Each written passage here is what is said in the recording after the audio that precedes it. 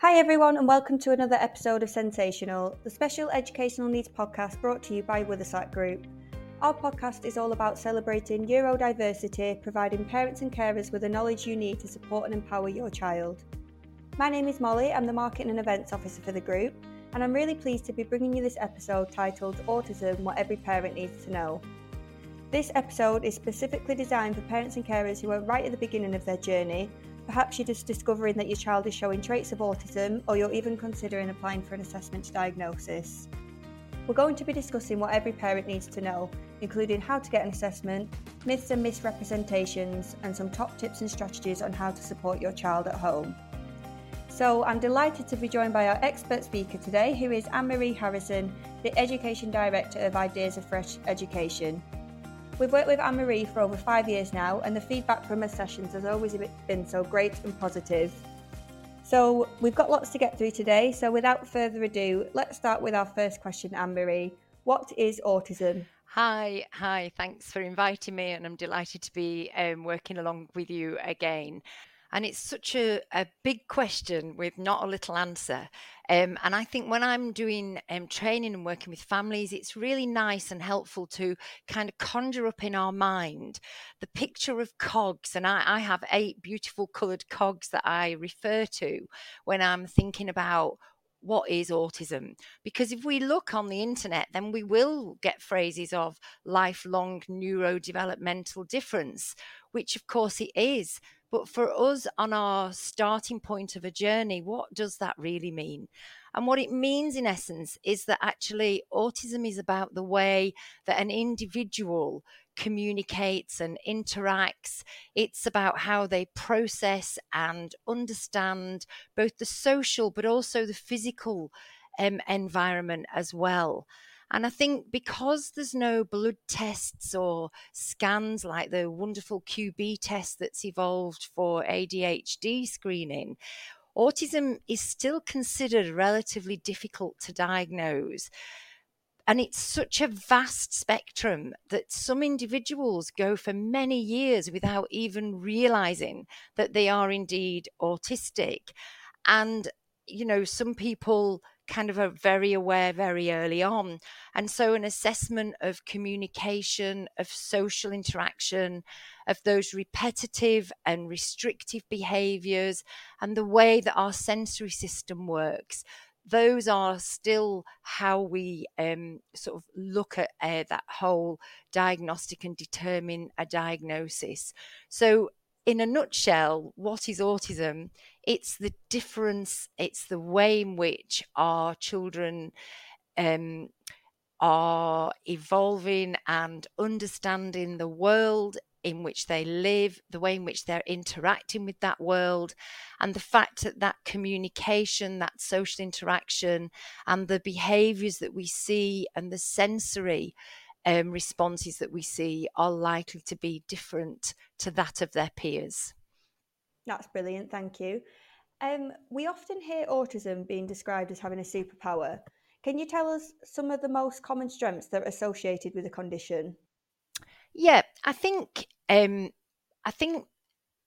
media kind of take things to the next level sometimes, and it's really important that we keep in touch with reality and that we know that actually all humans have strengths and individuals, and that for many of our autistic young children, their autistic brains, their abilities in their autistic brains are often commented on as noticing detail, of that ability to do that, that like prolonged focus on things, that lovely visual memory that they have. Often people will say that our children are incredibly creative and honest and non-judgmental and scientific and factual, and all of these things kind of get discussed and put out there on the arena. But I think, and that's probably explains why we do see so many autistic people succeeding in design and invention and comedy and the arts and those kinds of things. But I think, most autistic, most individuals, and perhaps, our listeners might even know and love someone who they're thinking, well, I don't notice these abilities in my little person. And so sometimes I think it's tuning into the little things. So, I bet no matter how concerned or worried we are about our children, the fact that there's going to be something, some attribute that we need to notice. And it might be that our child is just very good at being very determined in the way in which they communicate, or very focused on something. And, I know one a very small little girl who's still pre-verbal and has significant learning differences. And she's incredibly proficient in using a visual communication system called PECS.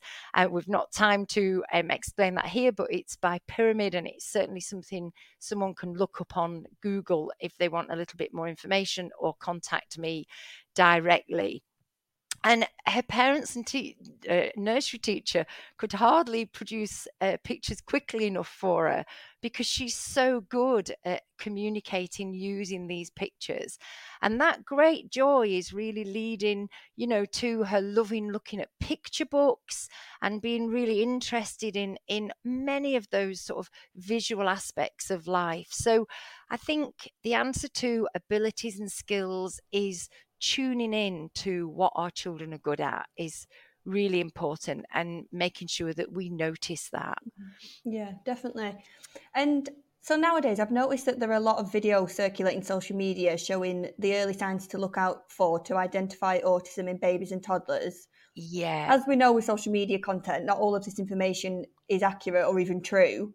So my question to you is, can babies show signs of autism, or is it too early to tell?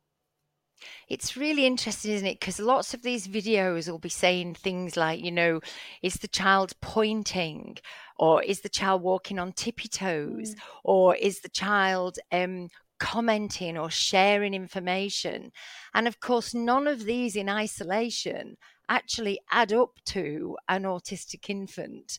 So I think it's really important that we do kind of make sure that we're taking on board all those concerns, we're taking on board all that information.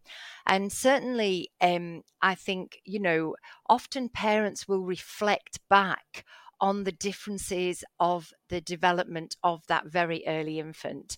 So, for example, I've worked with families where mums have said to me, oh, she was as good as gold. I could leave her in the pram and she'd lay under the tree in the garden for hours and hours. And then, the same mum would say, and then once her sister came along and I realized this was not usual, that I could leave a baby outside. I chose when to disturb her, when to feed her, not the other way around. She wasn't demanding that sort of feed time or contact. She would just have led there quite happily.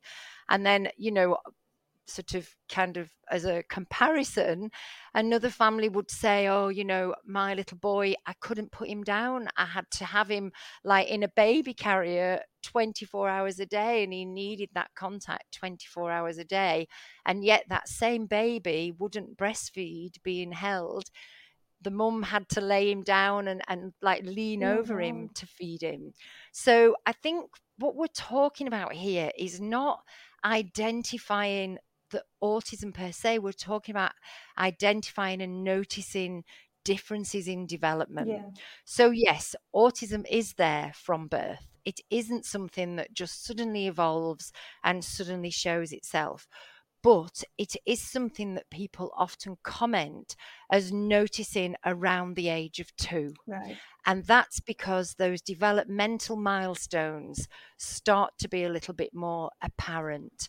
The babbling, the communication, the willingness to participate, the desire to have contact, all of those things seem to evolve more around that toddler age. So it might be that that's the point that we notice those differences.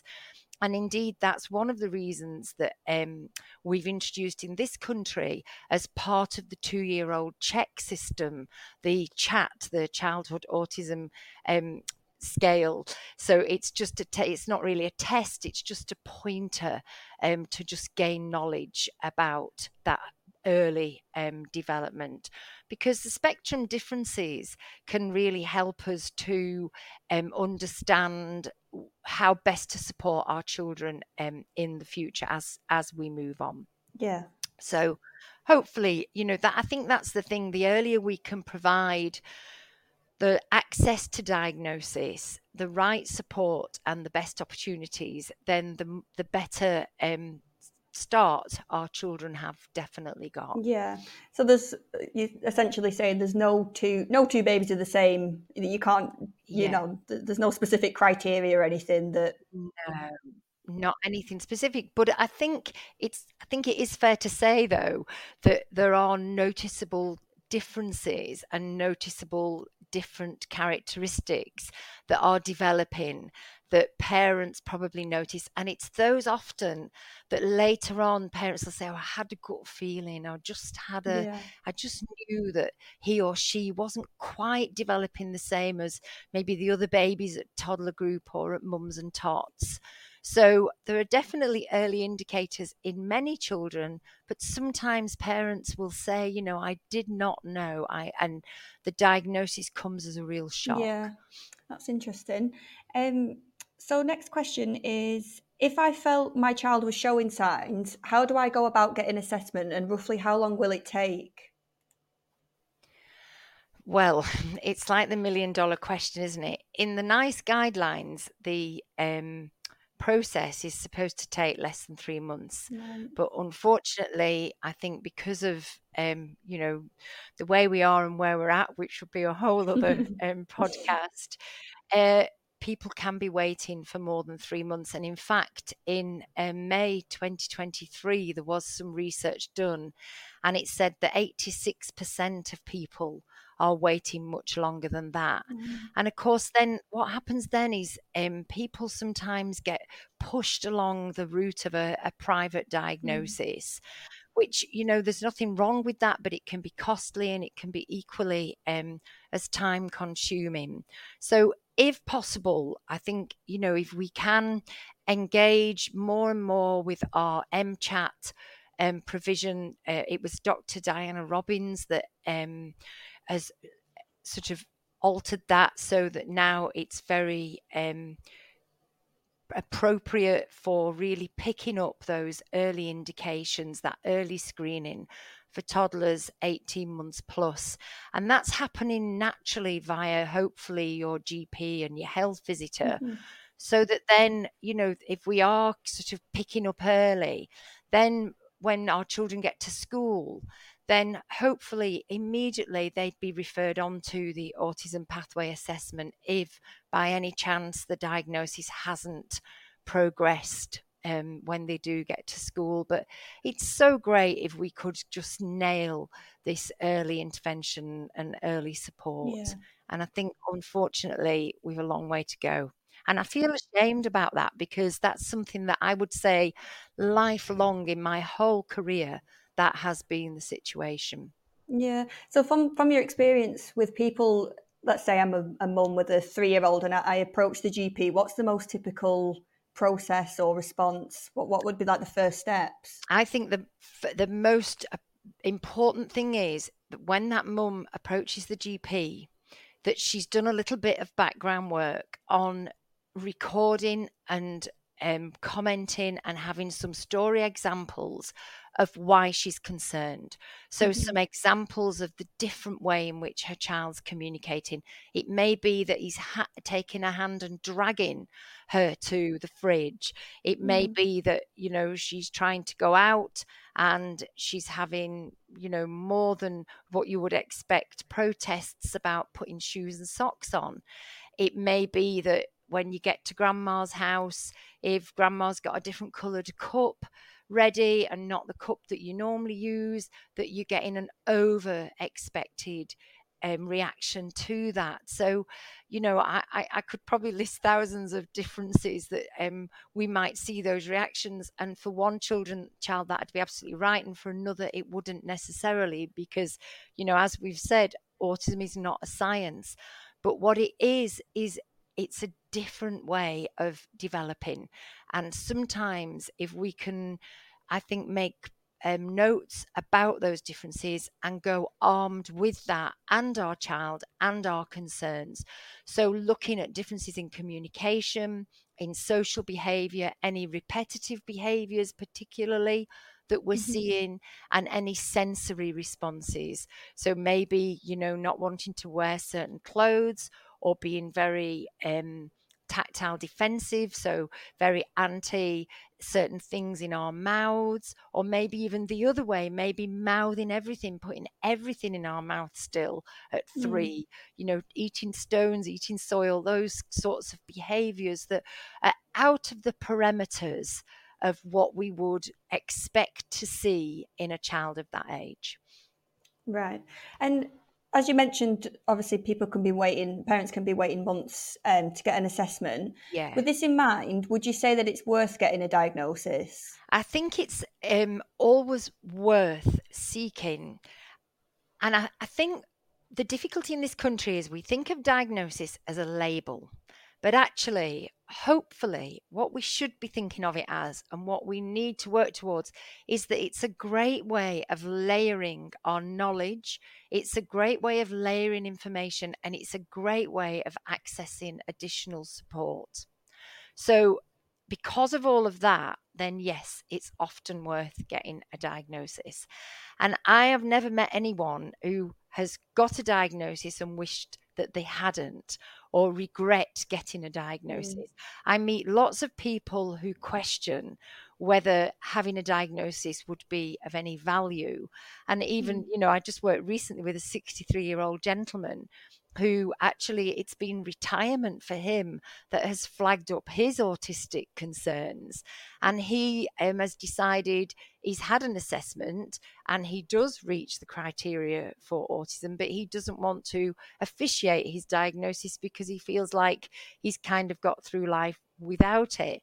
But of course, for today's listeners, I think today's listeners are the people who can change the agenda.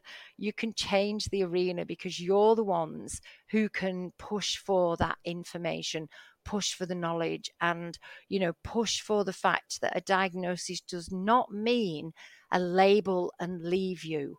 It means a pathway to the appropriate support. Yeah, definitely. I think you hear that so often, people who, I'd say more people my age, sort of 27 to 30, that, they've gone through life so sort of misunderstood, and Yeah, getting the diagnosis is like confirmation. absolutely. Yeah, definitely. And I think, we're still on a catch up. And, the listeners today who have got young children, and certainly in my experience, I often had situations that, I could name many, many, where I was running an early intervention program.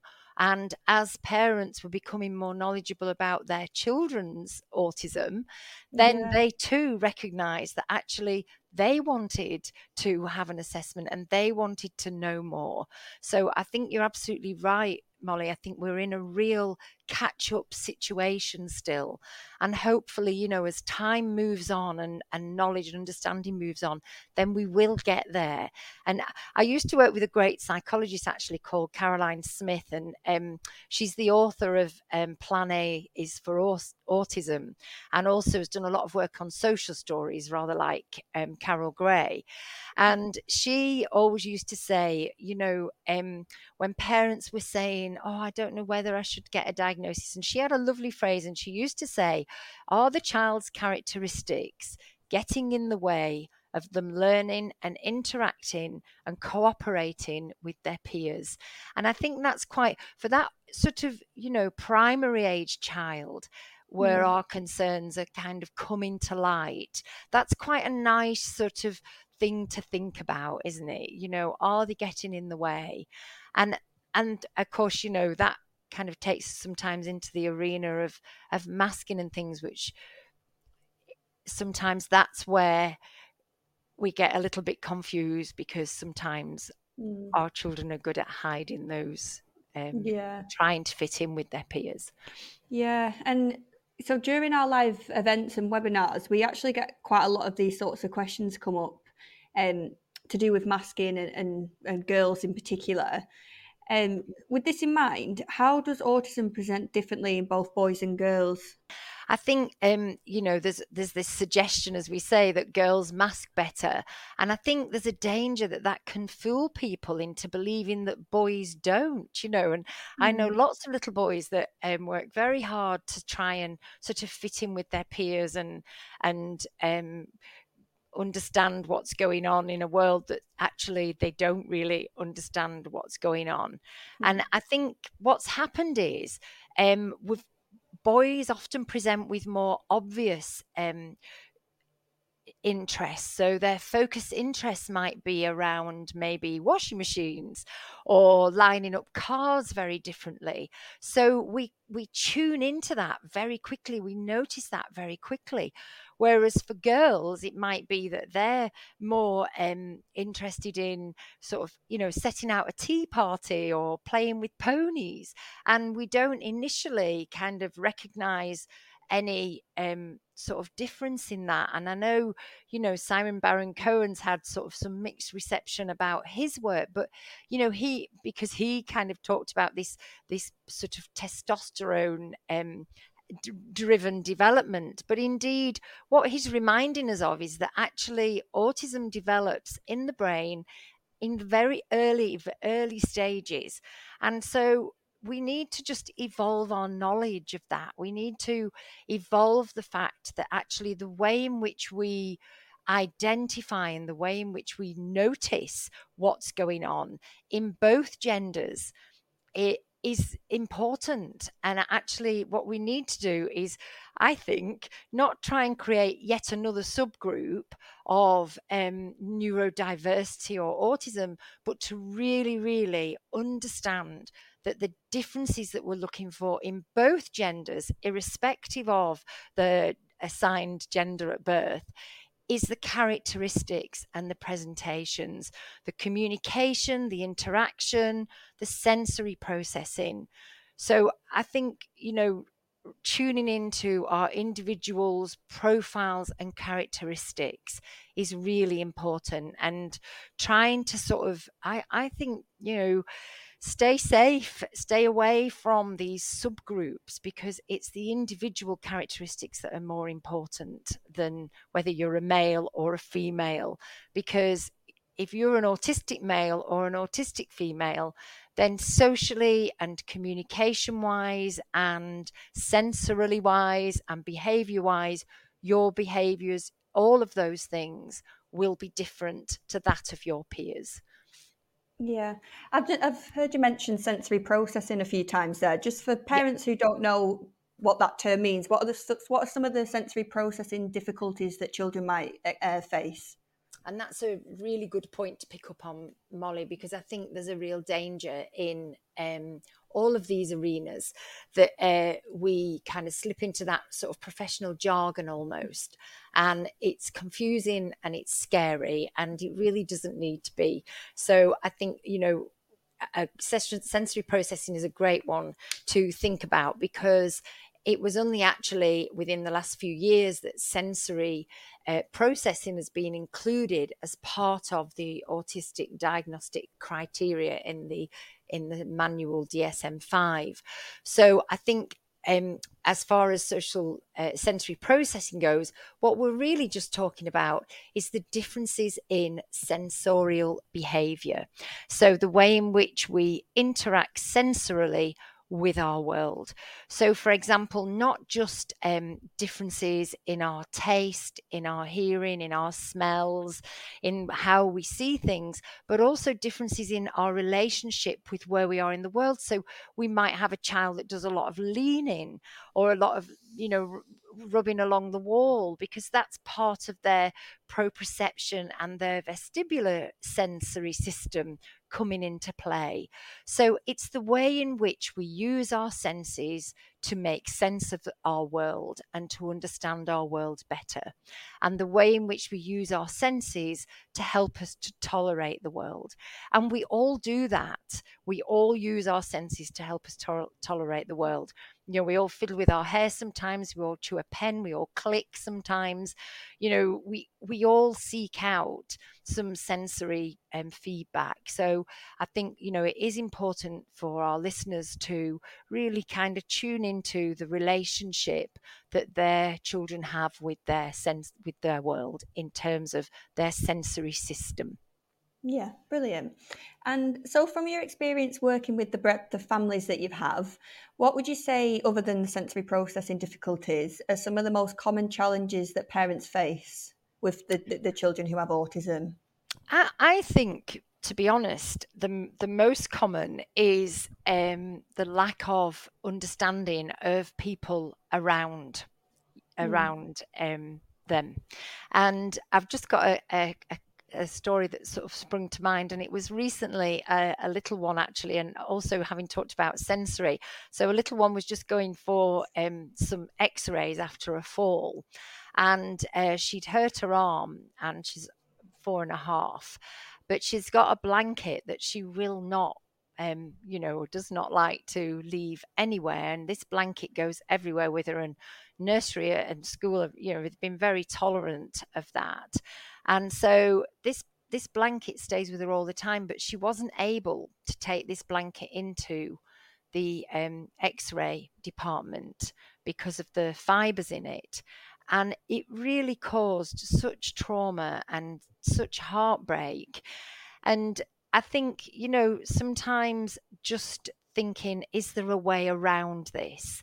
And we actually did find a way around it, because all we needed to do was some work at home on getting her to put her blanket in a little pillow slip or a drawstring bag. And then she was hanging that at home just for 2 minutes, and then for 5 minutes. And then she was letting her mummy hold it. So we did a lot of kind of practice work after this, but this was after she'd been kind of fought almost and held down, for an X-ray, in the hopes that next time she's set up for success. She's set up to leave that blanket with a mummy so that then she can go into the X-ray department. And so I think understanding our children is that's the biggest, most important thing, and that's the biggest challenge that autistic people face, is the lack of knowledge, the lack of understanding, and also the failing in our professional term of setting our children up to succeed, equipping them with the tools and the knowledge to be able to manage their autism. Yeah. And do you have any suggestions? I know we've actually got a webinar coming up on this, but suggestions for helping your family members or people who are, people who are quite close to the child, any strategies to help them understand or help them understand what, why they might be behaving a certain way? Yeah, I think that's one of the biggest challenges for autistic people as well. It's not just people out there, but often, it can be family members, it can be siblings, it can be grandparents that kind of think that it's just the way that the child is being parented. So I think having knowledge at your fingertips, and certainly one of the sessions I always do with parents when I do an initial home visit is working through the elements of those cogs, working through the scientific knowledge that we have about how the brain develops differently for autistic people. And I think having that information, having that knowledge can really help our families to have a better understanding. So ensuring that they understand that our children will have differences in the way in which they communicate, that they deal with their social world, and that they interpret what's going on around them and will react and respond differently to that. And that is a normal, I hate that word normal, but that is an expected part of that autism profile. We wouldn't be having these conversations if everybody was, going along the very same profile. Yeah. And can you tell us any myths or misrepresentations that are commonly associated with autism? Yeah, I think there's so many, isn't there? And I think eye contact is one that would spring immediately to mind. I still have families that say, "Oh, I didn't think she could be autistic because she looks at us and she looks at us intently." And I think being like a savant skill, that being really, really good, exceptionally good at something like playing the piano or art and drawing, those kinds of skills often get flagged up, don't they, as a kind of, well, you know, he'll be great at maths because he's autistic. And I think, and a lack of affection is another one that sometimes families will say to me, oh, you know, we didn't think there was anything because he's very affectionate. So again, I think we've got to go back to that, you know, where is this profile, this spiky profile that often gets talked about within the arena of autism? And I think, you know, understanding that actually it's, as regards the savant skill, that ability, it's only 4%. It's not that much different to the general population, but we've got this spiky profile. And I think we also make a lot of assumptions as human beings. We try and make sense of our world by making assumptions about things we already know, or we think we already know. And I think there's a really nice example very recently from Paul Isaacs, an autistic gentleman who just talked about his lived experience and the fact that he sees the world in fragments. And so a whole picture. So when we're using what would be typically professionally thought of as a good way to work, so, you know, a visual schedule or a visual timetable to support our autistic children, he's talking about the fact that actually for him, that's mightily confusing because he sees that in little tiny pieces and he doesn't see in the whole. And in order to make sense of his world, what he has to do is add in an additional element. So he says that he has to add in, and he does this very naturally. He's not thinking, oh, now what can I just add in to help this make sense? It's just always been part of him. So he has to touch a face or smell someone to make that recognition. Seeing it is not enough. And that really challenges lots of professionals' approaches to supporting people with autism, because lots of professionals' assumptions, you know, that kind of myth would be that they're all autistic people are very strong visually. And so, you know, these are kind of challenges that we need to work with, that we need to take on board. And I think it challenges our professional myth that we start off working with autistic children by using objects and doing object reference, and then going on to pictures, and then maybe going on to words or an iPad, and missing that you know, important element of the fact that actually it's communication that is the primary key here, and understanding. And that's what we've got to really concentrate on. Yeah. And you mentioned then, so a couple of strategies for home. You mentioned object referencing and visual calendars. Yeah. Is there anything else that you can suggest for parents and carers to implement at home? I think really tuning in to the way that your child, exactly as Paul Isaacs is reminding us, interprets their world, and using the skills that they are already demonstrating. They will already be using some means of communication, which may be screaming and dragging you and showing you, and then banging on the fridge and pointing. So getting some photographs of what's in the fridge, or I've even had families who have cut out things like the front of the milk carton or peeled the label off and put that on the fridge door, or even you know, velcroed a spoon onto the fridge door, or the yogurt carton, an empty yogurt carton, onto the fridge door, so that we're really starting off to look, okay, so our child is taking us to the fridge. We're having to go through this whole drama of trying to work out what the child really wants. But is there a way that we can connect? Because that child knows the minute that door opens what it is they want. The missing gap, the bridge we need to put in, is the communication. So if we can do that in a way that they, at a level they are understanding, then that is the best start for our listeners who are really just starting on that journey of early understanding. So really tuning in to those early pointers. Yeah. And that brings us nicely onto our last question. Finally, I think it's important for children to have role models to look up to. Can you end our podcast with some examples of famous people with autism who have gone on to achieve big things? Yeah, I think it is always nice, isn't it, to have that kind of aspiration, but at the same time recognizing that, of course, the most important strength, the most important hero really is the child themselves and the family around them, and noticing that their strengths and their abilities, as we said earlier.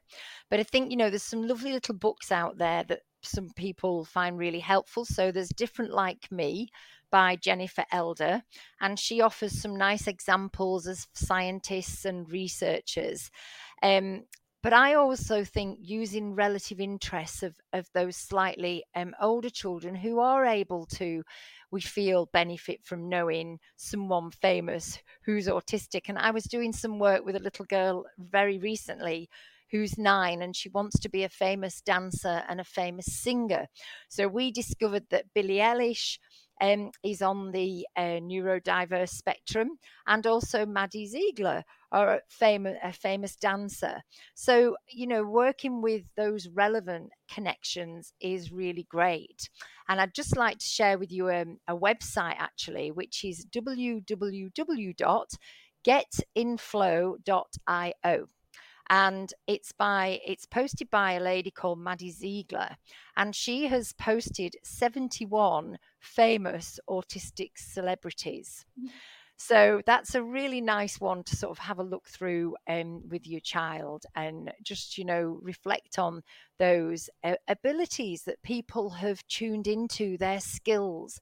But remember that the best reflection of a unique hero is of you and your child, no matter where you are on your journey. And I think it's so important, to encourage our listeners to sort of, if they do listen to this podcast, if they do nothing more than when they go home, look in the mirror, sit with your child on your knee and take a whiteboard marker and write around that mirror all of the skills, all of the strengths that you can see in your child.